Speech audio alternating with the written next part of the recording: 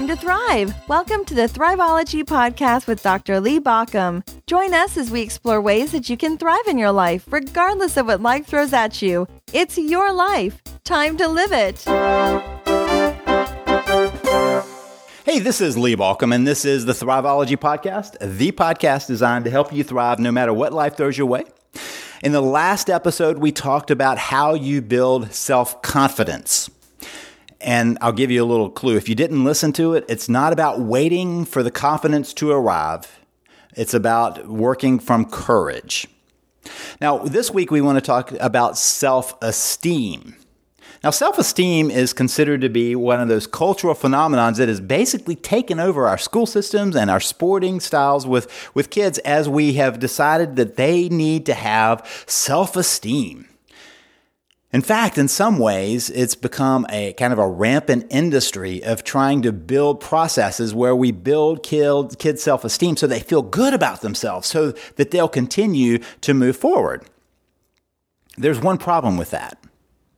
There's not much research that shows that the way we're doing self-esteem makes a difference in the outcome for kids. In fact, there was a study done in California that took all of the studies around self-esteem and put them into a meta-analysis. A meta-analysis just means that they take all of the research that they have and they look at it to see what shows up from all of the little researches along the way. So one big research that's an umbrella for all the smaller research to figure out what's working and what's not. California, always the leading edge of thinking about these psychological issues, had decided that they wanted to see how they needed to implement the self-esteem process in their schools. And so the report, which runs several inches thick, is filled with all of the research. And then the last little segment, maybe a quarter of the segment, was about implementation. So let me tell you about that first 3/4 of the study. The first 3/4 of the study showed that self-esteem has no impact in future success. Zero impact in future success. With one caveat, there was one place that showed that kids with higher self-esteem had an effect. And that was that juvenile delinquents, kids who had gotten in trouble with the law and who had consequences legally, had a higher than average level of self-esteem. That was it. That was the one piece that they found. Now, think about that. It didn't say that kids with higher levels of self-esteem did better at school, in sports, at home, in the future, in their job, in relationships along the way, in how much money they made. Nowhere did the self-esteem make a positive outcome difference, except for they had kids who were in trouble with a higher level of self-esteem than the general population. Now, why is that? Why would that happen if that's what we keep chasing after? Well, I believe it's because that we took the basic idea of self-esteem and kind of dumbed it down. We took the basic idea that Nathaniel Branden presented to the world and then stripped away some very important parts. So there is the cultural concept of self-esteem, which is about feeling good about the self and about self-effort. In fact, any effort. And that should be good enough. So a lot of school systems begin to reward kids for even trying to write an essay, not for how they wrote the essay. And many school programs and many sporting programs begin to reward kids not for any performance or not for any skill, but just because they put in an effort. Now, let me first say, I am proud of any child who takes some effort. Because effort, as we talked about last week, that self-confidence really is the beginning point. Being courageous enough to get out on the field and doing something, that's amazing for kids to do. The problem is we've stopped short of a higher goal, and that's the real problem. So now back to California.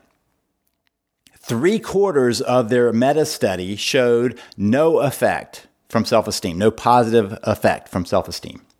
One quarter of the study then talked about how to implement a self-esteem program in every school in California.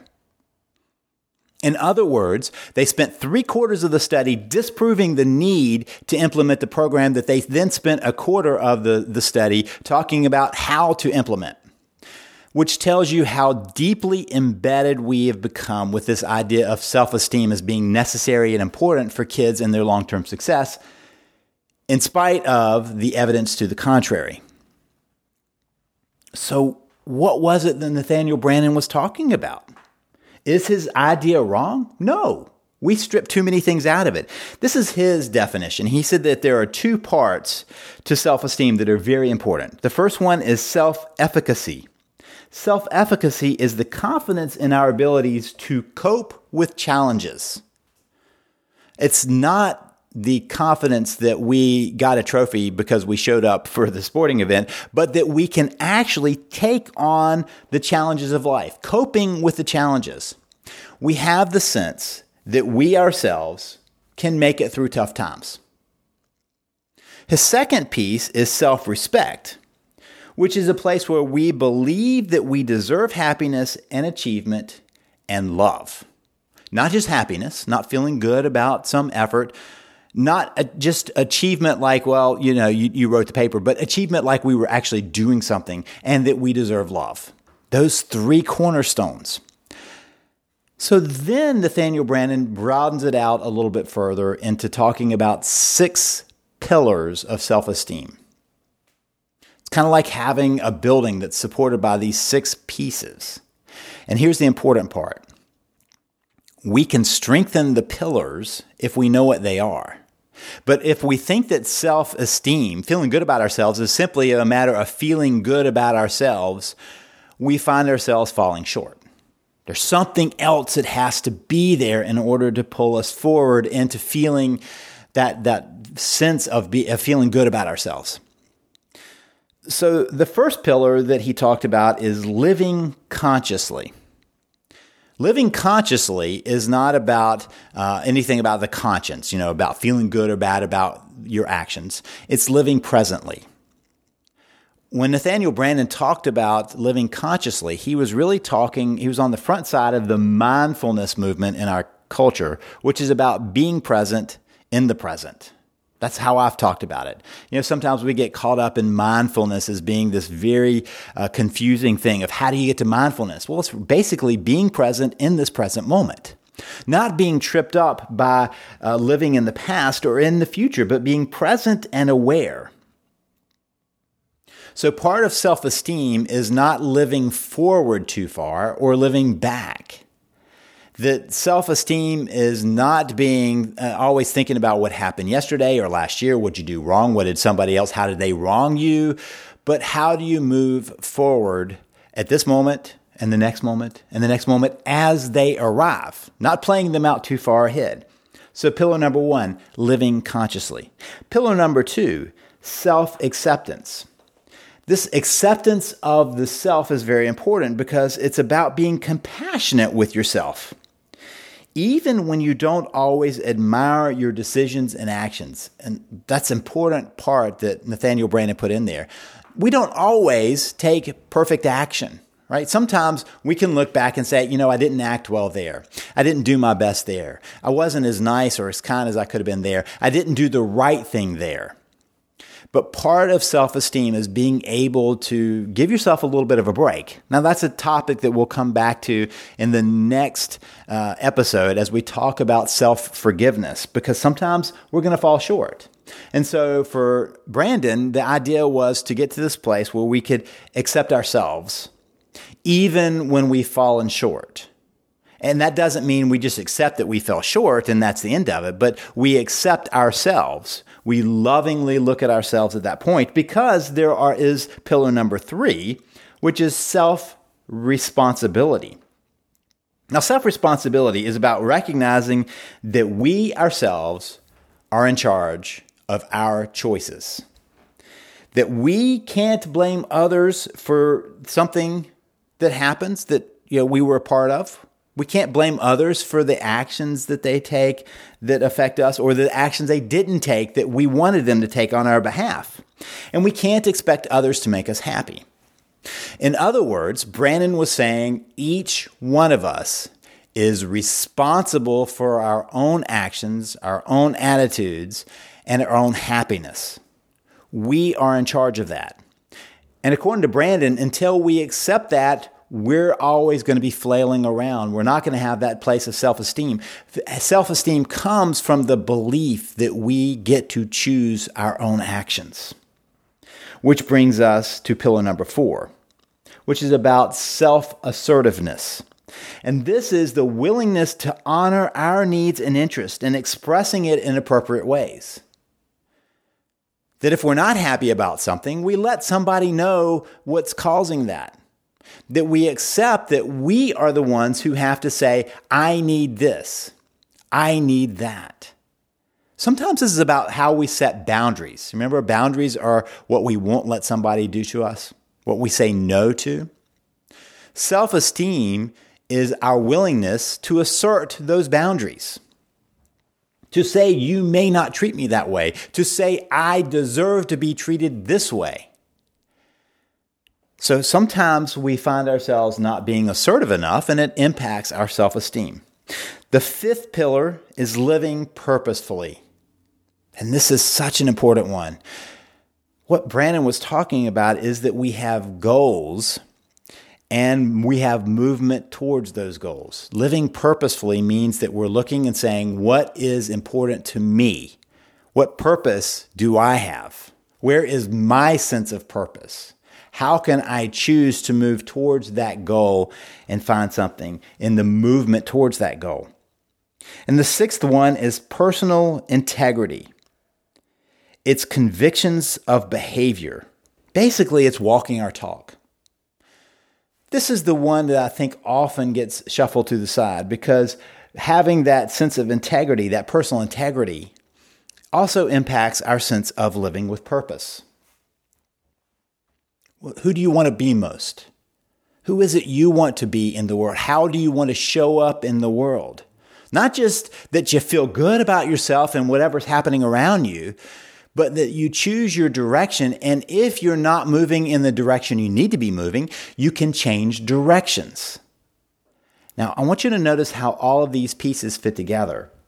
Let's say that you can look back and realize that maybe you didn't take the best actions at some point along the way. And you can be haunted by that, or you can work to change that. 1, by living consciously in the moment. 2, by accepting yourself that sometimes we all fall short and we can move forward from there. And one way to move forward from there is by assuming that we are responsible for doing that. It is on us. We have self-responsibility. And that we need to assert ourselves when things aren't going the way we want them to, because we have the goal of living purposefully. And that part of that living purposefully is by living in a personal sense of integrity. No one is going to have the identical place of integrity that you have. We all have our individual thumbprint about what it means, about what honesty means, about what it means to live our best life, which is a great way for us to have different levels in our culture of where people are. We all have that thumbprint of our self-esteem. You have a different goal in your life than I do. You have a different purpose in your life than I do. You have a different way of of being assertive in the world, of finding your own place of responsibility and self-acceptance, and of living consciously than I do. But we all have that within our lives. So what I want you to recognize is one of the things that I think we've lost in Nathaniel Brandon's idea of self-esteem. He absolutely wanted us to feel good, but he linked that to something else. For him, self-esteem is about feeling good as we do good. This is about moving from our best self. And self-esteem is going to be some cheap trick about feeling good until we link it to being our best self and feeling good about living out that best self. So the question for each of us is, where do we have a weak pillar? If those 6 pillars are what's holding up the building and they are interlinked in many ways, if there's a weakness somewhere, it's going to show up and it's going to cause a problem along the way. It's going to start sagging that building. So part of what we've got to do is recognize which of those pillars might be a little saggy for us, might be a little weak, where we might need to strengthen it. The first step in strengthening it is recognizing where we have a weakness. So just for a moment, I want you to think, which of these are your places of weakness? Maybe it's 1, maybe it's 2, maybe it's 3, 4, 5, maybe even 6, but all of them have a place for being strengthened. So number 1, do you find yourself not living consciously? So are you weak at living in the present moment? Are you weak at getting away from the places of the past and keep from moving into places in the future? Do you live in this present moment? Is that your weakness? Number 2, is your weakness self-acceptance? That you struggle to forgive yourself, you struggle to move forward on the mistakes from the past. That you struggle with being able to accept who you are and where you've been and where you want to go. We'll talk a little bit more about self-forgiveness in our next episode. Or maybe the third pillar is the weakness place for you, your self-responsibility. That you fail to recognize that it's up to you to take action. That you can't make other people responsible for your happiness. That part of your struggle is to assume responsibility for yourself. Or maybe your weak pillar is self-assertiveness. That you know what you want, but you don't tell people what you want. So many people around us know exactly what they want and need, but they don't voice it. And they're waiting for somebody else to read their mind. And the problem is most people don't do a good job of reading the mind. They don't know what somebody else needs and wants unless the person makes that claim. So maybe your weak place is that you don't do that well. And you need to work on being more assertive with what you need in life. Or maybe your struggle is about living purposefully. That you're not clear about where you want to get to. The purpose of your life gets lost. The goals aren't there for you that pull you ahead. Or maybe the goals that you have aren't exciting you enough to pull you ahead. So you begin to work on finding better goals for yourself and better places of living out your purpose in the world. Or maybe your place is that personal integrity is not quite where it needs to be. You need to raise your standards of who you expect yourself to be, how you move into the world. So now you know the 6 pieces, and your question is, where are you weak? Because once you know where you're weak, it's kind of like if you have an exercise program and you go, you know what, my core is a little bit weak, so I'm going to do some core exercises. My biceps are a little bit weak, so I'm going to strengthen those biceps. And at the same time, you don't stop doing the other pieces. If I realize that my arms are weak, I don't stop exercising my legs. That's not how I find the balance, by bringing everything back to a base level of weakness or even letting another area go while I'm working on something, but I find a balance point between them. So once you know your area of weakness, you can begin to shore it up. You can begin to work to build it, to make it a stronger pillar. My challenge to you is, once you've identified one of those pillars that's weaker for you, go ahead and choose 3 ways to change that pillar. Find 3 ways of strengthening that pillar so that you have more strength to it. It's not that you're getting rid of the areas, that you're building into that area. And in that way, you naturally build in your own place of self-esteem. And along the way, build yourself to a better, more thriving life. This is Lee Baucom wishing you your thriving life.